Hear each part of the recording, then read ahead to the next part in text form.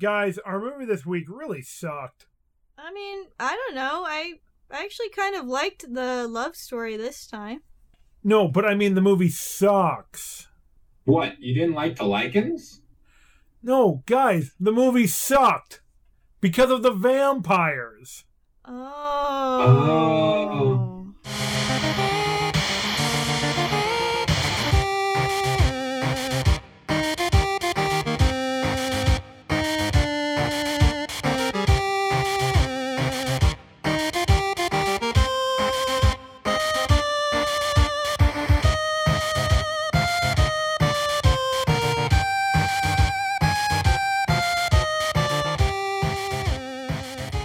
Oh, hello there.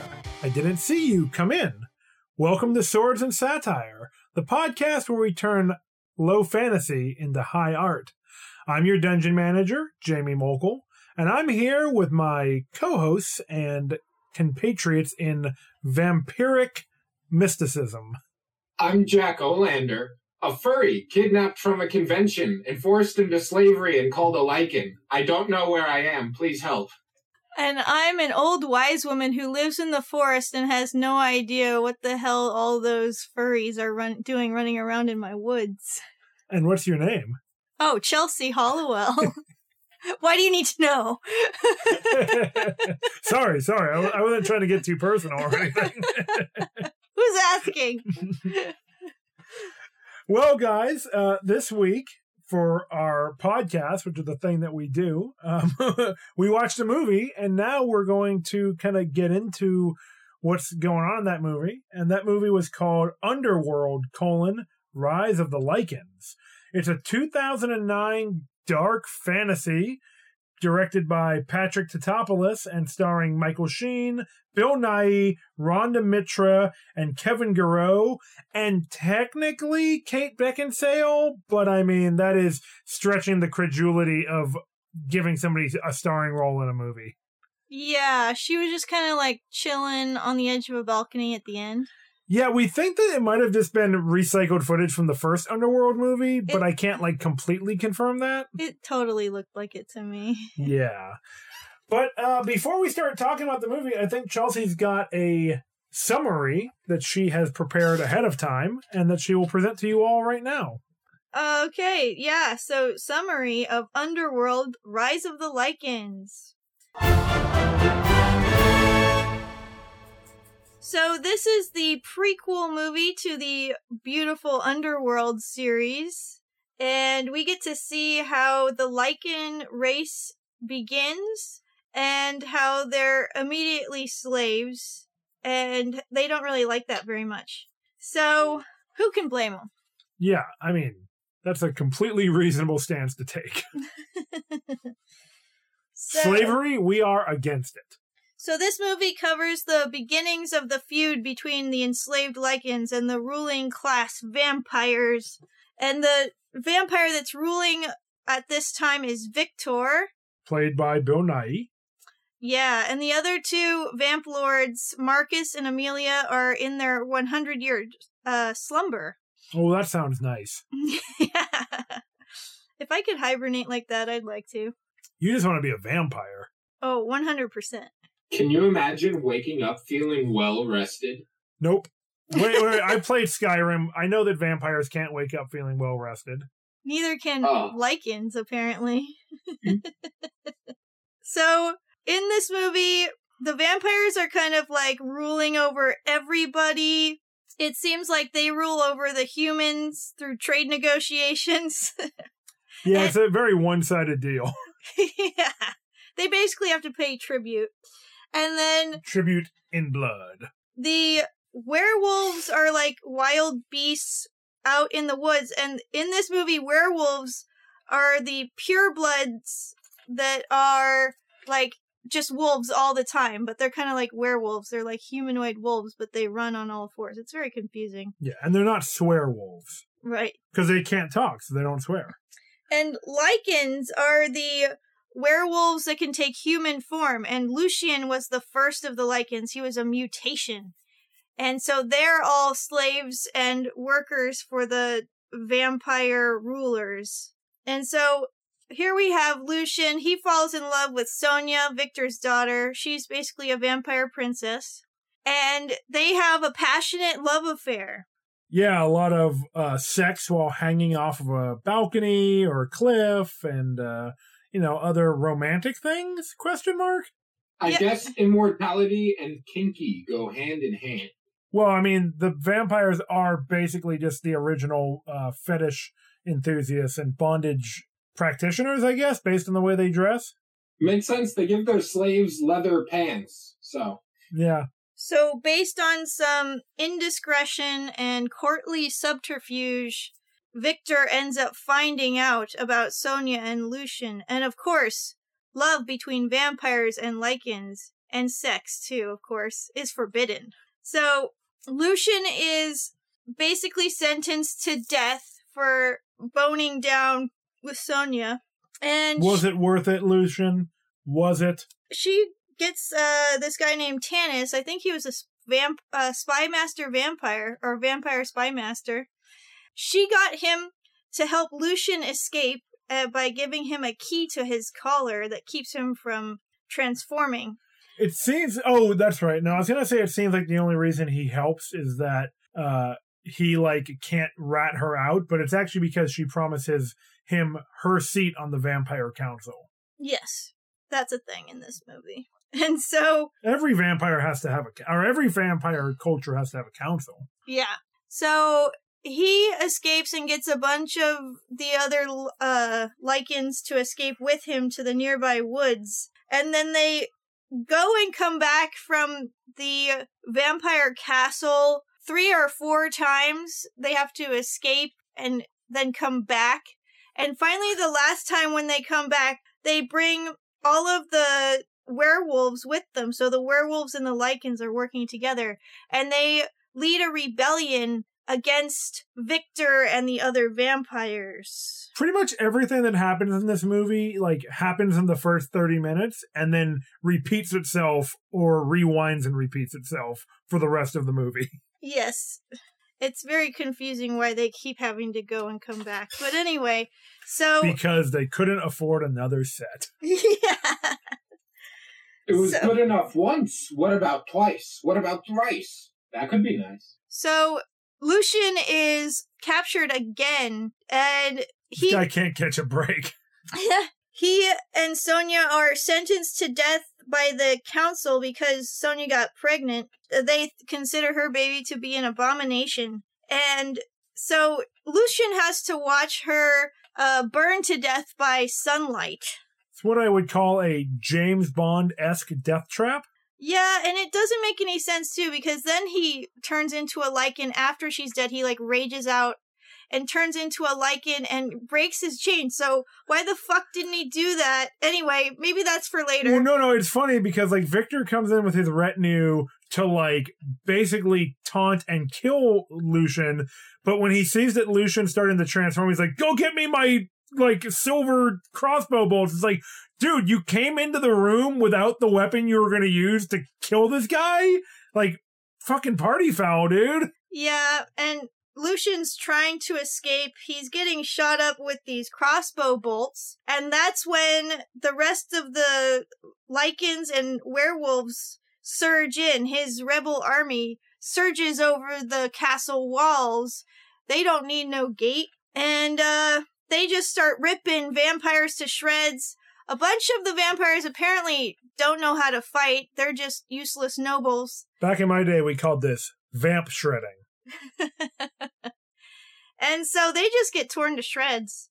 And then Tanis, the spy master, escapes. And we find out that he helped Victor and the other 2 vampire lords escape. And that's how they end up alive in the other movies. Yeah, so... they just are kind of saying that they know this isn't the end after they are triumphant against the vampires and the other vampires are forced to flee. And all the werewolves and lycans are standing around the ruined castle triumphant and kind of looking like they don't know what else to do. And then the movie just kind of pans up to show the escaping vampire lords and Tanis. So that's kind of the end of the movie. A little anticlimactic. Well, the true end of the movie is when we cut to modern day grimdark city that I guess the original Underworld took place in, and we hear the voiceover narration that implies that the whole time the story is being told to Kate Beckinsale's character Selene, the main character of the original Underworld movies, and she's like, nah, that can't be true, but they've planted the seeds for her having sympathy for werewolves. Yes. The end. Exactly. I think we just gave a more succinct summary of the movie than the movie itself can possibly do. Or we just told a clearer version of the story than the movie itself can possibly do. That's why I wanted to gloss over all the times they came and went from the castle, because that would just confuse people. Fair. Well then, with that taken care of, let's head to the delve.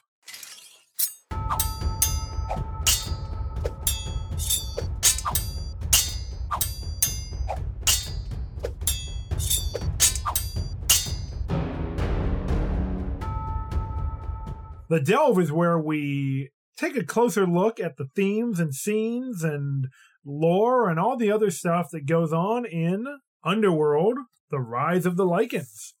So guys, where do we want to start with this one? Do we want to talk about gay subtext in the prison? Do we want to get into whether or not Victor left Lucian alive on purpose or if he just really fucked up? Or do we want to talk about some lore? Let's talk about the lore. So yeah, in the summary I mentioned that there are 3 main vampire lords, and then there's all the nobles that are kind of beneath them in social class. And so the 3 vampire lords are Victor, Marcus, and Amelia, and it seems like they can pass on their title if they have a next of kin. Yes, in this series, vampires can bone down and propagate themselves that way. Yep. They can have children, and the children can grow up. So it seems like these vampires aren't frozen in a particular age, like when they are turned. They can grow up and just age very slowly. So I don't know if they're truly immortal or if they just age slowly. Yeah, at the beginning of the movie, we see Sonia as probably a 10-year-old child, and then later on in the movie she's a adult-aged woman, but in vampire years I don't know what that would be. Yeah, and I guess Lycans age really slowly too, because she and Lucian seem like they're roughly the same age. Do you think, is it like D&D elves? Like, do you think they have like 100 years of adolescence? Or something like that. We're not given a time period at all, so it is the vague past. Yeah. It's like somewhat medieval looking era. I was going to say it's medieval? Fantasy medieval. It's 1,000 years ago. That's all I know. Yeah, exactly. That's just the way things were back then. Right. Yeah, when all the vampires and werewolves were surrounding all the woods and making it dangerous to travel. Yeah. So there were human societies. At first, by the way they were describing everything in the beginning, I thought the humans were just slaves to the vampires, and that, like, in the past, vampires had ruled over everything. But then later in the movie, they showed that there were human societies that existed outside of that system, and, like, there were nobles that came to call on Victor's court, and they were, like, bringing him tribute for his, like, protection. So he was, like, basically the vampire mafia. I liked this part because at first I thought that there was like one of these deals where it's like, oh, they know that these are vampires. They're like trying to get on their good side. So they like send basically chattel to be eaten by the vampires. Turns out the humans didn't know that the vampires were vampires, but they suspected it. It's like there's like the human lord is like, oh, we knew that you were these evil monsters or whatever, but like nobody believed us. And yeah, they were right, which I thought was kind of cool. Yeah. Just a nice little detail they threw in. Yeah, that's true. Yeah, you never really see like snooty nobles in these sort of movies that are actually correct about something, or their wisdom turns out to be true. That was a kind of neat twist. Yeah. It's true. So there's a few more interesting pieces of lore we can go over. So the pureblood werewolves, the ones that can't change into human form are called William's kind. I don't know. There's no explanation for why they're called that. But it is a neat bit of in-world flavor, I thought. Yeah, who's this William guy? And What's his deal? And the other thing that vampires and lycans are referred to as children of Corvinus. And I don't know what that means. Is that like their god? I figure it's probably like their original progenitor. Like, I know in like a lot of vampire lore, they like associate the first vampire, or they say that the first vampire was Cain when he killed Abel. Like, he got the curse of eternal life. Oh, gee, what a horrible curse to get. So yeah, I just want to say Lucian is the one who says that they're both children of Corvinus. Mm-hmm. Well, fun fact, Corvinus is Dracula spelled backwards.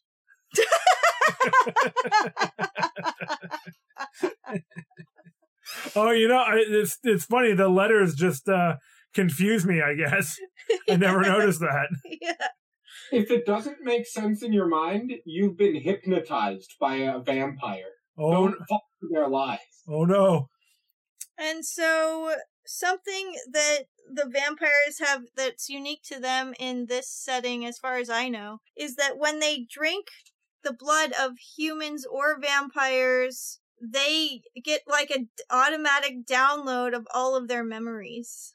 So it's like their internal CPU functions off of blood, and they can like download shit from that. Yeah, that's where we get the gross scene with Victor, like drinking Sonia's blood and seeing her boning down with Lucian. It's like, dude, come on, that's inappropriate. Yeah, something. Like, don't watch your daughter bone down. I don't care like what you're trying to prove. Some things need to stay private. Seriously. Oh yeah, I compared that scene to when your dad reads your diary. Yeah. Damn it, Dad! That's basically like the vampire form of that. Yes. Except you have to bite your child's neck. Which is another, like, betrayal, much like reading their diary. Yeah. So, you think she would have fought a little bit more since she would know he could do that. yeah, I was going to say, based on all the goths I knew back in high school, I figured that vampires just always kept an actual diary. So it seems unnecessary to use the blood-sucking method. I mean, there's an entire TV show about vampire diaries. You know what I'm saying? Which it's a big deal. Apparently that just means they're blood. Yeah. So before we get into all the themes and stuff, I wanted you guys to remember just the fact that they seem to be able to age and have children and conceive and everything, the vampires in this movie. Oh, I won't forget. I have a question to ask you guys before we get into everything. All right, I'm down. Do vampires have to poop? I mean, I would guess they'd have to pee, right? Like pee blood, which, if you start peeing blood, consult your doctor immediately. But would it look like blood, or would it look like black or brown by the time it's coming out? Like their body has used up come on. everything that it can. Well, I mean, if you're like following, like, say, Vampire the Masquerade lore, the blood is kind of like this finite resource that you have to keep refilling yourself with. And like when you use your crazy vampire magic, it like drains the blood from your body. And I guess like it just disappears or evaporates. I don't know. So you think they can just like magically pee? Yes, that is exactly how I would describe it. So if they had to poop, they could magically poop. And just like magic it all outside of their body. Well, I was thinking more that it just kind of like evaporates, I guess, when they use it. Okay. All right, so guys, let me tell you about class struggle. Now, throughout the movie, we are given very clear signs that the Lycans are a repressed minority amongst vampire society. Lucian is a blacksmith, so he's a tradesman. He's not allowed into more prestigious levels of society, but he does have, like, he's kind of a special ascended, like, favorite of Victor. He's kind of given, like, special status for being kind of Victor's favorite of his slaves, which is troubling and problematic, but that's okay. I don't think the movie is hiding from that at all. No. The other Lycans seem to be mostly guards and, like, just laborers. Yeah, kind of miners. Yeah. They have them mining for some unknown resources that's not really discussed. Right. They're stuck with undesirable jobs and just kind of kept in check with, threats of extreme violence. There's blood down there. I know there is. Keep digging until you find it. Into the blood mines. Sir, can't you just find a human and eat them? I said blood mines. So, we kind of see a pretty overt example of Lucian leading was effectively a slave rebellion after he is kind of removed from his comfort zone of, he's in a position where he's not really looking to change very much. He wants to escape, but Sonya refuses to leave with him, and he doesn't want to leave without her. Yeah, at first he just kind of wants to escape by himself and with Sonya. He's not like trying to overthrow anybody. Right, yeah. He's not looking to improve Lycan's lot in life. He's just kind of looking out for number one, which in this case is Lucian. I'm not saying Lucian's number one, but in his perspective, that's probably what he's doing. Yeah. So now he's crafted this key that Chelsea mentioned that unlocks his, for lack of a better word, his choke chain. It seems like it's a silver spiked necklace that if he goes into his werewolf form, it will impale his throat and probably kill him. Yes, I thought that was actually pretty ironic because when people own shepherding dogs for their sheep or cows, they typically put a collar on the dogs that have spikes going outward so that if wolves attack the dog, they get hurt when they bite for the throat. Right. And these slaves are essentially werewolves. They turn into wolves, and their spikes are on the inside. I thought that was a neat little thing right there. Yeah. It stops the wolf inside. Ah, yes, I see. Oh, very good. I get it. So yeah, he's able to remove this collar, but he only does it to save Sonya, and that's when he exposes himself to Victor's wrath for breaking what Victor said was, I believe, the one rule, which was that he couldn't take off the collar, which isn't true. There was many rules that were unspoken that Lucian was not allowed to break, such as sleeping with Victor's daughter. Yeah, or like just chilling in the throne room or something like that. Yeah. So like Victor kind of acts like he is this benevolent tyrant, effectively. Right. That he's doing, I think he even says at one point, like, he was doing this for Lucian's own good, or he was like giving him freedom or something. And Well, Lucian's like, no, point, it's tyranny what you're doing to me. Yeah, and he's like, at one point, Victor was trying to act like, oh, you were like a son to me. And he's like, you were only my jailer. Yeah, exactly. And like, that seems, Lucian's perspective is much more in line with what we as the audience are privy to seeing. Right. Which is mistreatment of the Lycans. And so, yeah, when Lucian finally does get imprisoned for taking off the collar, basically, he decides he's going to break out of the prison and lead a rebellion. But again, it seems to be very much to get Sonya free from the castle and to escape with her. It is still slightly selfish, but he seems to be feeling a bit more camaraderie with the other Lycans. Yeah. Yeah, I think that's definitely right. Because there are a few scenes where Lucian is looking at the other slaves and they're kind of locking gazes. And Lucian seems not too happy about it, like he's chagrined toward the situation of seeing other Lycans in this oppressed position. But when it comes down to it, it seems like he's leading the rebellion out of his love, you know? What's her name again? Sonya. Yeah. He's leading this rebellion out of his love for Sonya. Yeah, I think that's pretty much in line with what we see. Now, Chelsea, did you mention the fact that Victor has his prisoners turned into Lycans by having them bit by a werewolf? No, they are bit by a Lycan who's in their wolf form. Oh, well, either way, the guy or the wolf was pissed. Yeah. It is a dark image to see these humans kind of waiting, not for an execution, but for some kind of death sentence or like form of control that's going to be imposed on them, where they're going to be forcibly turned into something else. I mean, it's the equivalent of genetic experimentation on prisoners. Yeah, and some of the prisoners, based on what they say, seem to think it's a fate worse than death. Yeah. But yeah, so that really kind of ties together all these themes of, where we see reflections of real world class struggles, where subjugated classes are, used for are used as like cheap labor and are held back through threats of violence. Their bodies are controlled. They don't have any autonomy over their own choices. Yeah, when the guy who helps Lucian, the man who has a voice that sounds like the rolling earth, right? That's Reyes. Reyes is awesome. Played by Kevin Garreau. Yes. When Reyes realizes that he's going to be immortality, but that he's going to be a slave forever and turned into a beast, he keeps shouting, "It's a curse."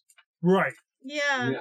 Now, and this is the character who we see in what are chronologically the later movies, the original movies. Reyes is one of the werewolves under Lucian's command, I think. Yeah, he's one of like the lieutenants. Yeah.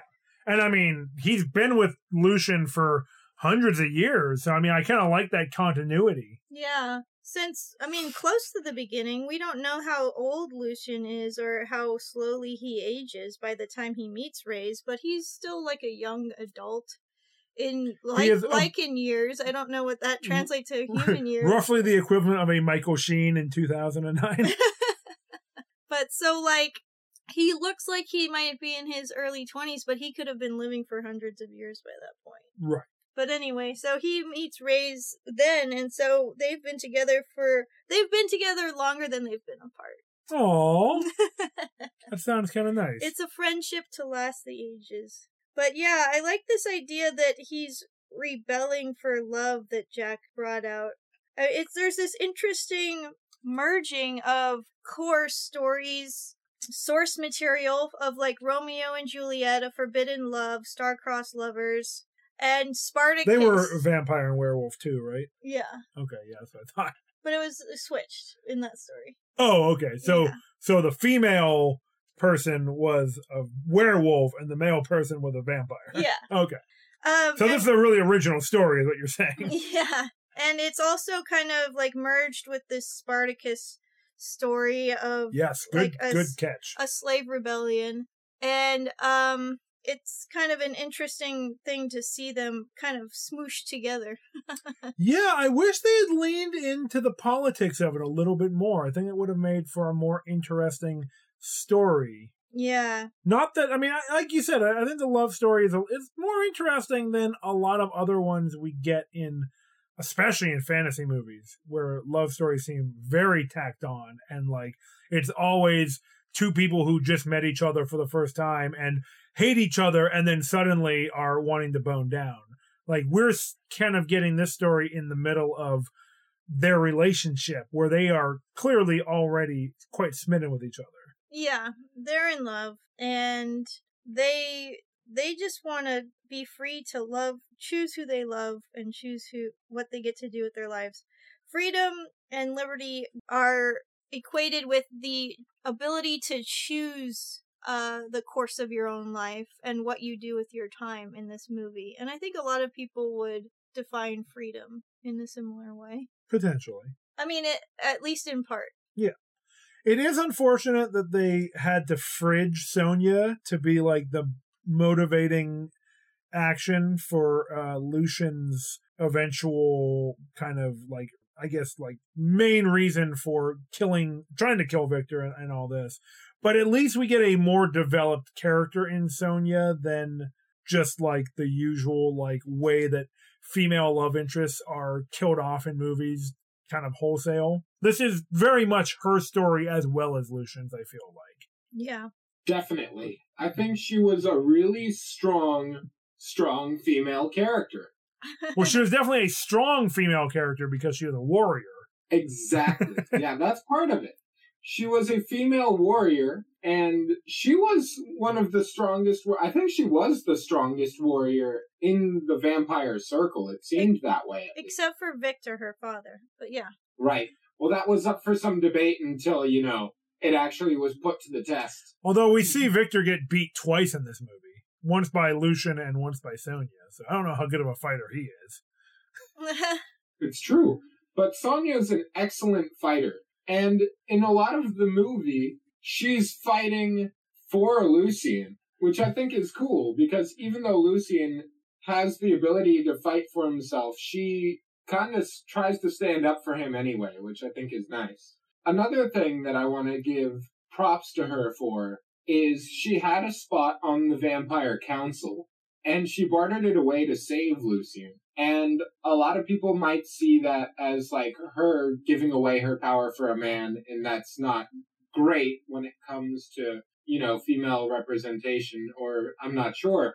I thought it spoke somewhat to her strength, because a very difficult part of having power is giving up the power. And I think it spoke in large volumes to how much they cared about each other, because the movie, one of the main points is like, oh, they love each other so much. But I believe it in this one when she does stuff like that. Yeah, you like their chemistry and everything? Yeah, I did. Yeah, I thought they did. I would have liked to see a little bit more of her on the Vampire Council, because we only know that because of the dialogue that tells us that. We don't see any scenes of her, like, presiding over anything or making any decisions. Like, I would have liked to have seen her established more as a powerful political leader and a warrior, like maybe a bit of a Julius Caesar type.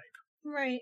Yeah, and when she's on trial, she's bringing up how she's won like countless battles for the council, and they dismiss it, and they're like, your former glory doesn't excuse your current crimes. But I thought that was pretty cool, that the council was like, you are a glorious warrior. But we're going to have you staked to the sun, staked into the ground and shown sun onto you. They're evil. Death by sunlight. Like, they're still evil, but I thought it was nice that they gave her props even while wrongfully killing her. Yeah, I mean, I guess that's something. Her dad was basically, Victor was going to try to kind of hide her indiscretions, as he termed it, with the council. But when she was yelling in the courtyard about how she was pregnant with Lucian's kid and sword fighting with her dad in broad view of all the other vampires, like he's like, no, I can't try to hide it. Right. Oh yeah, he was ready to like lie for her. I mean, we don't even know if that's true. That just like Victor's a very unreliable leader. Yeah, he's manipulative. And a lot of people believe the propaganda in this movie. We get a lot of propaganda. A lot of the characters believe. Yeah, we get a lot of the propaganda of the powerful.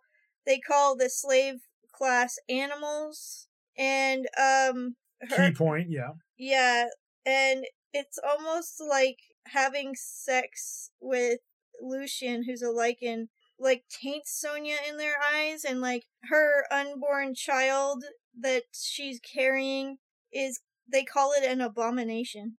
Oh, yeah. This idea of, I mean, for lack of a better word, a mixed race child or pregnancy in a real world corollary. Right. Which, I mean, this movie seems to be evoking that type of attitude. Yeah. Negative attitude towards that type of thing. It is, yeah.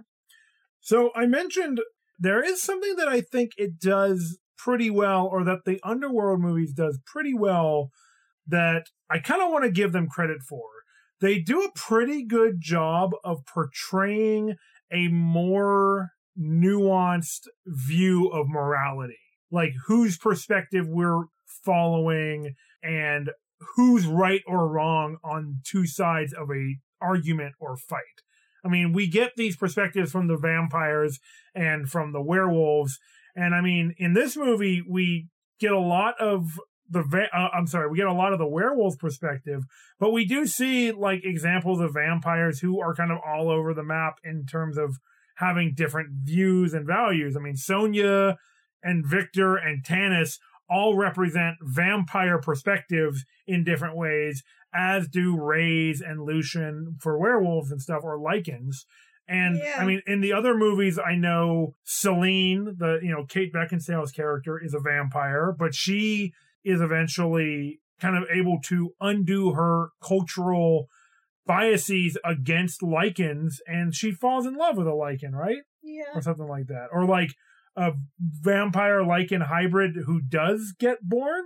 It's at the end of the first movie, Michael, the human that the Lycans are trying to capture, because they think that he's a human descendant of like some bloodline that they're following, and they think that he might be able to carry both strains of Corvinus, the Lycan and vampire blood. Okay. And by the end of the movie, we find out that his physiology is able to withstand both, and he becomes a hybrid. A vamp wolf. Yeah, his skin turns like jet black, and he gets like 14 abs.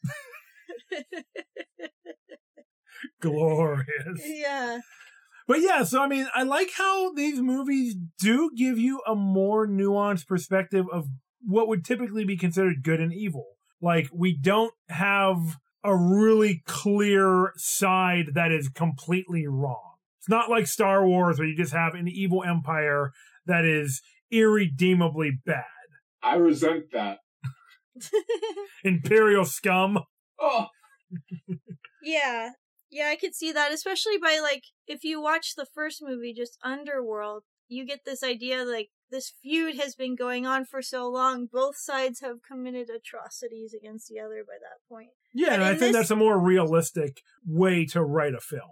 In this movie that we watched, I mean... Or to tell a story. Yeah. In this movie that we watched, though, it does seem to be that the side of right might lie a bit more with the Lycans. Totally. I think I think we're given their perspective a little bit more.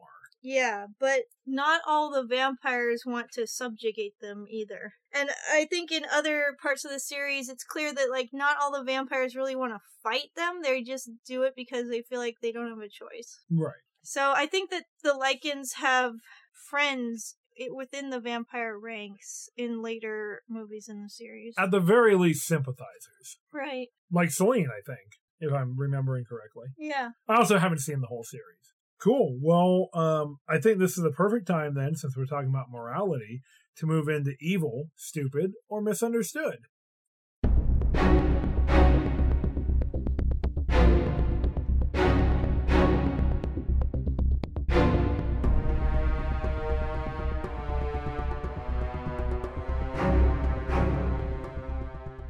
This is Evil, Stupid, or Misunderstood, the part of the show where we take a look at the main villain of the movie and determine if they were stupid, or evil, or maybe just misunderstood.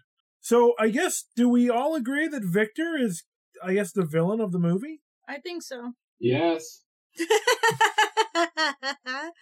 He was the tyrant, you know? Yeah, I mean, I say the tyrant is always the villain. Yeah, me too. I'm standing by that position. Makes sense to me.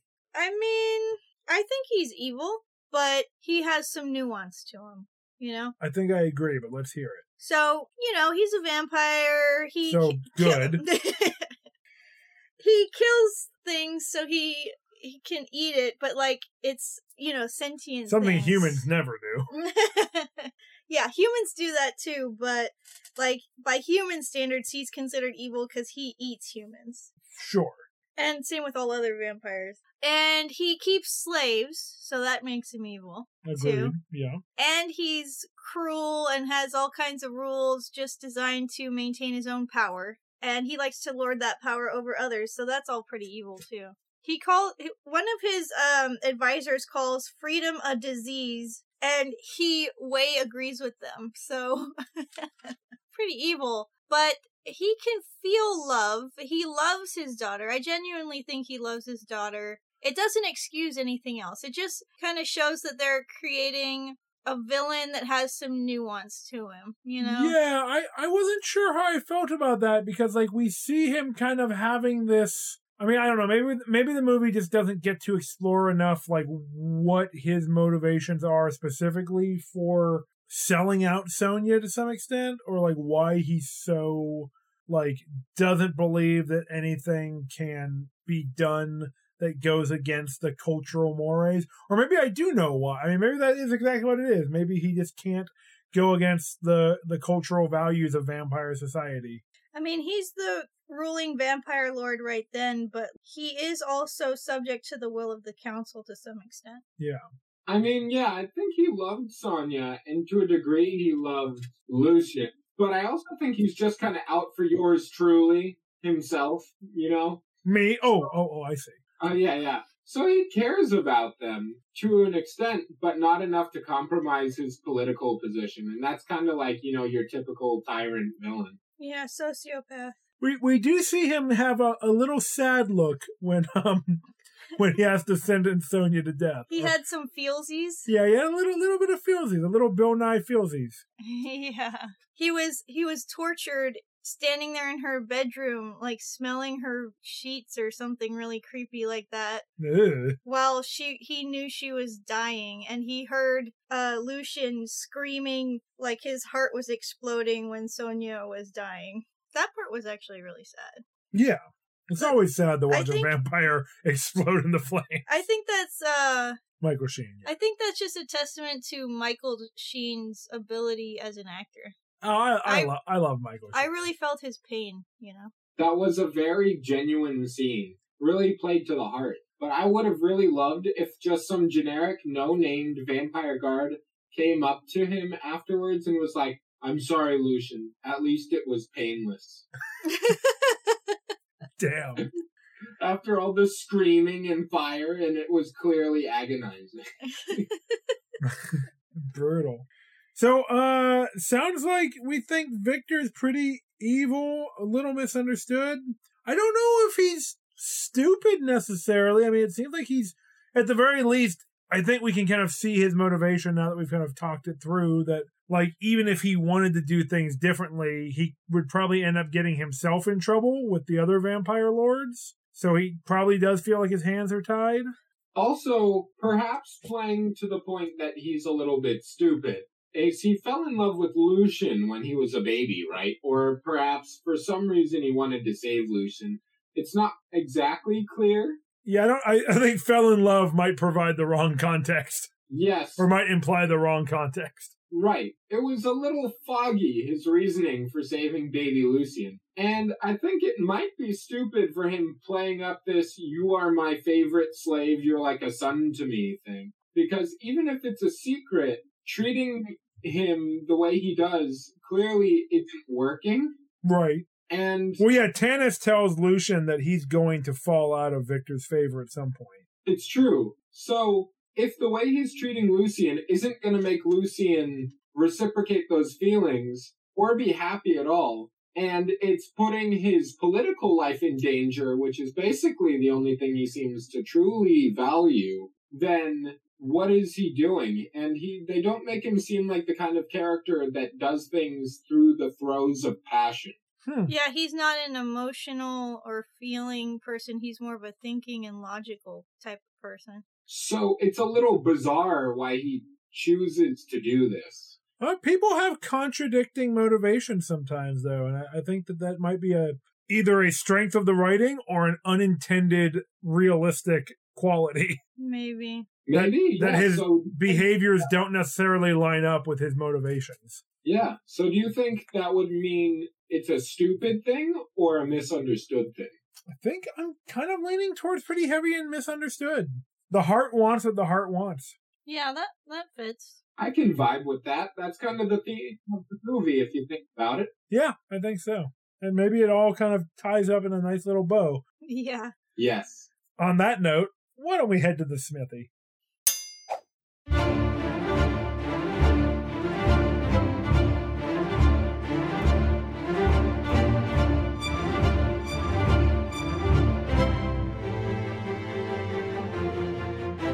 Welcome, ye travelers, to the Smithy, where we forge a rating for this movie after we share an epic moment or feature. Chelsea, would you like to go first and tell us your epic moment and then your rating from 1 to 10 swords? Crafted by Lucian, of course. Yes.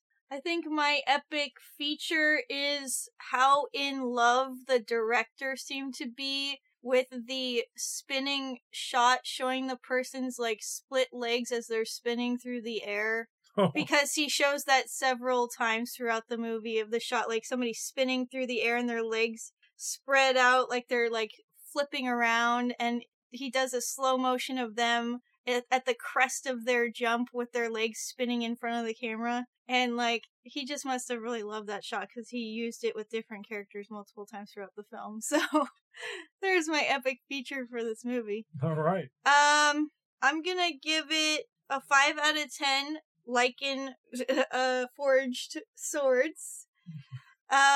It's a fine movie, and I actually think it might be kind of neat if you're new to the series to watch this one first and then watch the other films, because you'll get the backstory right from the get-go, and it'll definitely change how you feel about the two factions in the first movie when you go to watch it. Oh, yeah. So, yeah. I think I recommend watching all of the films because they're fun. Definitely.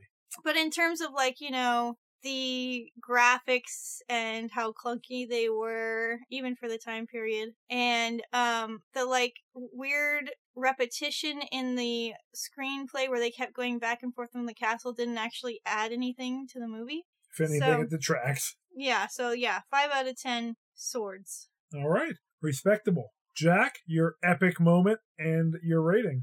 I'm going to say my epic moment is one of the many scenes where Lucien is in a jail cell.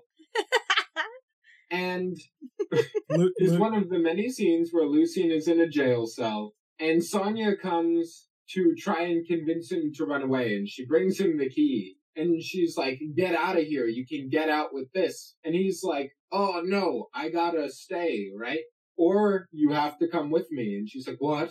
But you have a chance at freedom. And he's like, but freedom isn't free if you're not there with me, right? And I don't know, the way I summarized it is a little cheesy, of course, but in the movie, I thought that was actually a really touching scene. They did it really nicely. I believe that they were in love. It was cute. And I'm gonna say that the movie did not hurt my brain to watch. I was not cringing, which I think is nice. Low bar, okay. Yeah, I wasn't cringing. They repeated the plot a few times, but not enough to make me upset. One more time, you would have been pissed, right? Yes.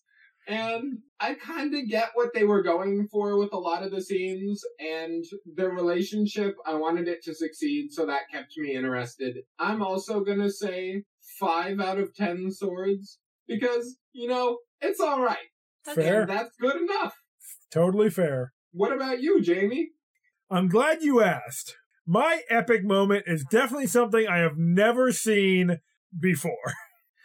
It's the scene where Sonia and her crew, or her, I guess, army or guards or whatever, are rolling out to meet the human nobles, and they're gonna be attacked by werewolves, and the werewolves are somehow burrowing under the ground and then explode out from the dirt and attack. I have never seen werewolves with a burrow speed before. And, like, these aren't, like, badger-sized werewolves. These are, like, gigantic, like, Andre the Giant-sized, furry wolf people.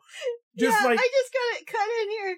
There's the one where he's just leading with his face. And he's just like... Yeah, it's like a shark cutting through the water, but it's a wolf cutting through the earth, the soil.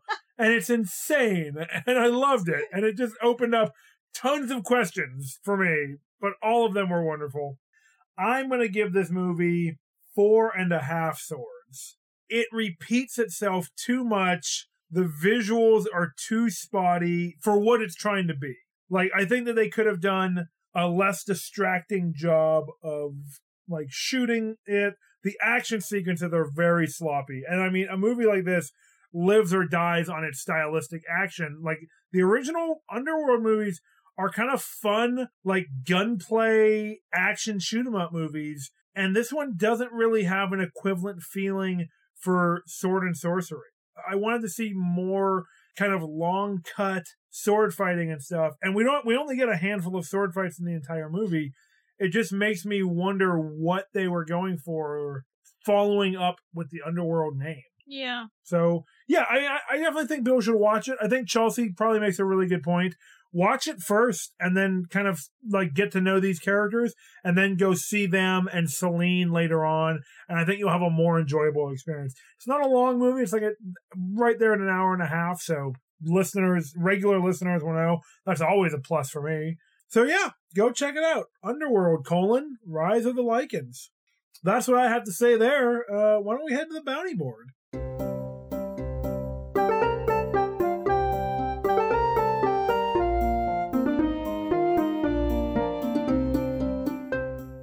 You can hear the wolves howling all around you and throughout the forest, echoing off the trees and rocks. You run, scrambling to gain ground and to get away from these horrible monsters chasing you as you feel a pull, almost as if pulling you forward from within your own blood, urging you to move quicker, more swiftly through the woods. You see shimmering silver light cutting through the trees, and you dash towards the opening.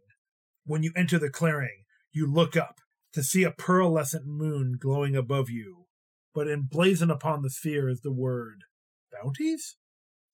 So, this week, I think we want to ask our listeners to head on over to patreon.com/swords and satire. And if you've been enjoying the show so far, maybe throw us a couple of bucks every month. Yeah, we have, a few different tiers for you to choose from with a bunch of different perks and exclusive content. Each one better than the last. Exactly. Literally, because with each tier, you get everything from the previous one and more. Yeah. You can get exclusive bonus content like extra episodes. Yeah, and you can gain access to patron-only posts, and we will probably mention you in an episode. You gain a look at mini bonus episodes where we bring back some old segments you may have missed. Which segments? You'll have to go to Patreon to find out. Yes. Do it. And, if you decide to throw us a few bucks every month, we'll love you forever. That's right. That's not listed on the Patreon. Like, you have to listen to this episode to know that you're getting that too. It's our love and gratitude. A lot of people are going to support us and not even know that they're getting the love. Yeah. That'll be weird. All right. Do you guys want to say anything else? We do a lot of work to add this additional content for you to give you something back in return for your support. And we're going to keep looking into ways that we can improve all of the tiers as we go. And you might find that you're getting an extra little bonus at some point too. And in addition to supporting some artists making their own content, you get to be part of that process. And you get to do it for less than the cost of a cup of coffee if you choose to take up some of those tiers. Or significantly more than a cup of coffee if you want. Yeah. If you don't drink coffee, just put that money straight to our Patreon. Yeah. Yeah, Jack's right. Every tier gets access to voting privileges on the movies we're going to watch. So that's another perk you might like. That's right. The last satire day of every month, we're going to release an episode that our patrons voted on which movie we watched that week. I think our first voting block is going to be Norse movies. Yep. So you should definitely head on over to patreon.com/swords and satire right now. Sign up to send us a few bucks every month and vote on the movie we're going to watch at the end of May. It'll be awesome. Yeah, it'll be a lot of fun. And one of you lucky listeners that's also a patron will get your name mentioned in that episode. That's right. That's the biggest prize of them all. And most importantly, thank you for listening to every episode, and we will give you special thanks in the recording. That's right. All right, guys. Well, why don't we go rewrite some history?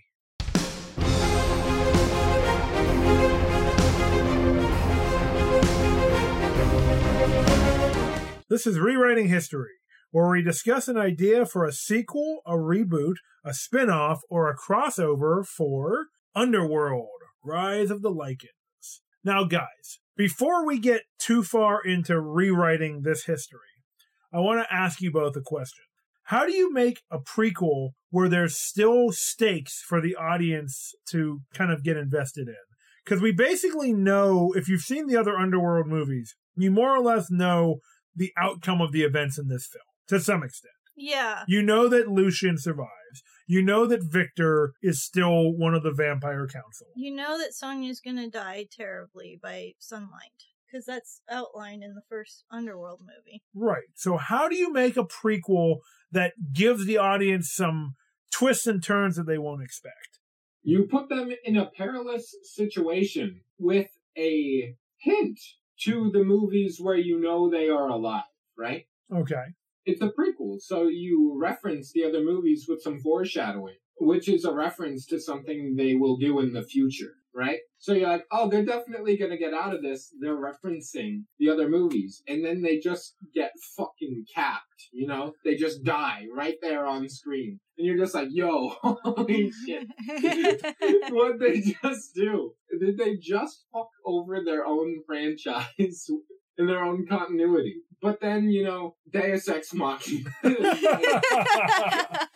Deus Ex Corvinus. I guess I should have specified good ways to make a sequel with stakes. Actually, that's not so bad, because, like, that's going on with the rich soap opera tradition. Like, you kill off a character, and then, oh, lo and behold, they weren't actually dead. They come back to life somehow. I mean, we are talking about lichens and vampires, right? So it's like this was, like, we see Lucian die, but it was really his brother, and then, like, the other twin comes and lives in Lucian's name. That would be amazing. Or, like, they have Lucian, they think Lucian has been killed, but then it turns out they've been keeping him in a cave and keeping him alive with constant flow of blood. Blood's important in these movies. Yeah. They treat him like a baby bird, and all of the other werewolves come and spit blood into his mouth. Oh, I've got an idea, all right? Listen to this, all right? Lucian, you know, it's found out that Lucian is trying to escape because he has a series of tunnels he uses to start hooking up with Sonya, right? Oh, do we find out that he's burrowed those tunnels through his lichen ability to have a burrow speed? I'm pretty sure they were the sewers, but that's pretty good. Maybe that's how they dug the sewers, with the lichen's natural burrow speed.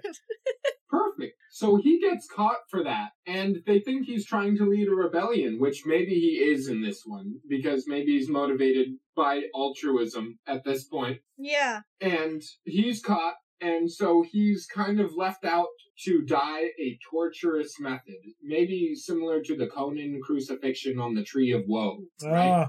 He'll have to do a lot of contemplating. Yes. Especially since he can live for long periods of time. Exactly. A real Prometheus scenario. Similarly to Conan, where they use a dark ritual with spirits to bring him back, perhaps Sonya has to use a bit of her vampiric blood, or bite perhaps, or some sort of vampire magic to actually save him from dying on the tree. And the fact that he survives longer than the council expected, maybe past what they consider a life sentence, they bring him back for a second chance. And it's because she bit him in that situation that makes it him able to impregnate her as a vampire. So he's not a vampire lichen hybrid, but he had some sort of, like, maybe semi-vampiric infection that is temporarily in his system. You know what I'm saying? Okay. That's interesting. Yeah. Now, see, what I wanted to propose for our rewrite was actually kind of a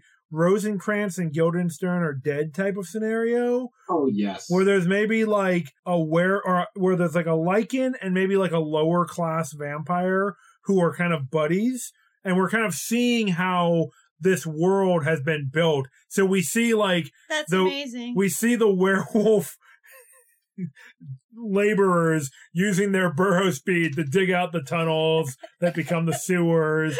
We find out like the origin of the fire bombs that they're using in the like weird video game sequence when Sonya and Lucian are trying to escape through the sewers, and Victor is like having flaming barrels thrown down in the sewers in like a complete like death trap scenario. Yeah. Like we kind of have these characters seeing these events and commenting on them and kind of being like, oh, isn't that weird?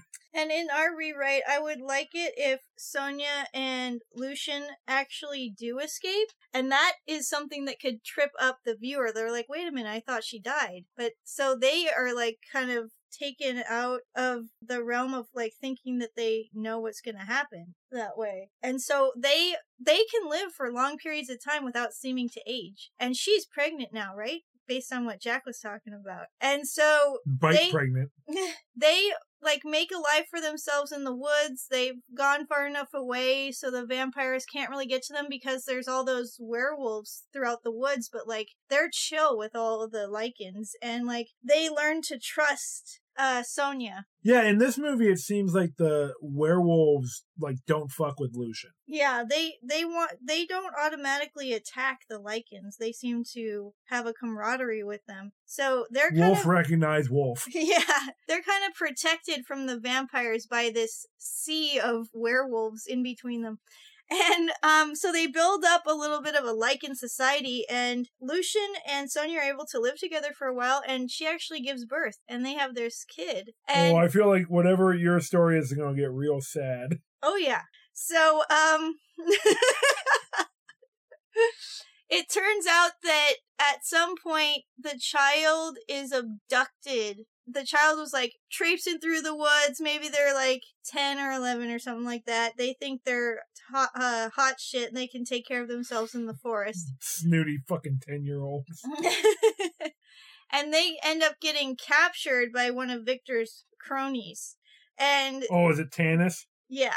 And they're captured over at the castle. And that draws Lucian and Sonia out to try to rescue their daughter. I guess it's a female child. It is now. And they get captured again, just like our movie goes. They have to constantly escape and get captured. This is the 5th time, 7th time that they have to come back to the cells. This time we built an even stronger cell. Oh, maybe it's the Rosencrantz and Guildenstern characters who are like the architects of the prison. Yeah. And they just are kind of like, we don't really believe in this whole cause. Like, we just make real shoddy prisons. Yeah. And it turns out that Sonia still dies on the sunlight stake. Now, what should happen with their daughter? I was thinking that the same fate would befall their daughter. Is it Celine? Oh, but she's not a Lycan. That doesn't fit with her vampire, backstory. Yeah. Damn. Yeah. I was gonna say, what if Victor like imprints on the kid again, and and then it opens it up to a new sequel. Ooh, like that would happen in between this movie and the first Underworld movie. Yeah, but Nice. We'll have to talk about that when we talk about another Underworld movie. Yeah. I prefer that timeline 1,000,000%. Yeah. All right, well, I think we have a little bit of an outline here we can go off of. We better go hit the drawing board and start writing this up. Yeah, we can start a storyboard. A vision board, maybe? A lot of pointy teeth will be drawn. True. Yeah, good point. Yeah. All right, guys, I got a side quest for you.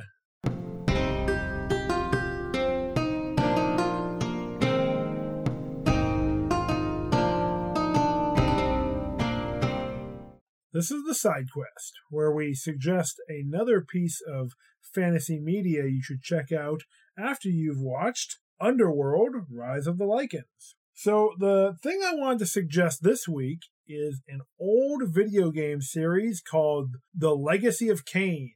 The first game that I played was the original game, Blood Omen, on the PlayStation, just full stop, PlayStation.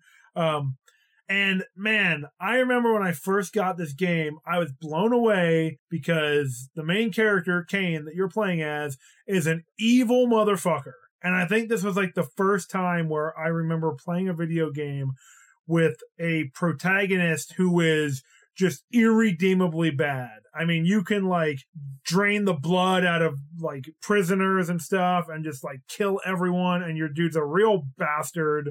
Like, I think he like makes a deal with a demon or something in the beginning. After he dies, he gets killed and like kind of random circumstances. Like there's so many things that are unexpected for a video game narrative, especially for like the mid 90s when this game came out. And then later entries in the series, I remember there's like Soul Reaver, which I didn't play as much. Legacy of Kain 2 is just this brutal game. That's when the games went into 3D. And the main thing I remember from that game is these brutal kill moves you could do. One of them was like if you grabbed somebody by the neck and had a mace, you just pounded their crotch until they exploded in blood. Oh, God. So yeah, these games are over the top, ultra violent, but I mean, like, pretty fun if you're into that kind of thing. So yeah, I suggest you check out Legacy of Kain if you're into vampires in medieval settings and dark, crazy bullshit like this. Is this the game that you had a poster of in the corner of your house at one point? The guy with the curved sword? Definitely, yeah. Yes, the squiggly sword. That was badass. Yeah, that's the main selling point. Play the game. Play the game. I hope you can like download them still on like PlayStation Network or something. I don't know. Yeah, or some kind of mod or something. Yeah, hopefully there's a way that you can check it out. I played the most of the first game, which to me at the time felt like evil Legend of Zelda, which I thought was super cool. Of course, I was super into it as a teenage person in the 1990s. Yeah. It was like the perfect culmination of all my interests. So vampires, edgy. We video might get games. cut. Oh yeah, that's just a razor sharp edge to these games. Yeah. So yeah, there you go. Legacy of Kain. Check it out if you want. All right, guys. Well, I think this is a good time to wrap it up and head back into the blood mines. Yeah. Wait, I don't want to go into the blood mine. Yeah, that's just, sometimes you got to do what you don't want to do in life. It's like washing the dishes. Please, this wolf skin is just a suit. I was at a convention, please. As always, feel free to drop us a line at swordsandsatire@gmail.com or on social media. You can follow us at Swords and Satire. Send us some messages. We'd love to answer your questions on the air, which we're not on the air, but you know what I mean. And if you follow us on social media, you'll also get those sweet, sweet memes every Saturday. Ooh, yeah. And we already told you about Patreon. Yeah, so we're not going to repeat that. We've talked enough about that. Yeah. Wait, are you talking about our Patreon? No, we're not. Did we mention that? We're not talking about that. Oh, okay.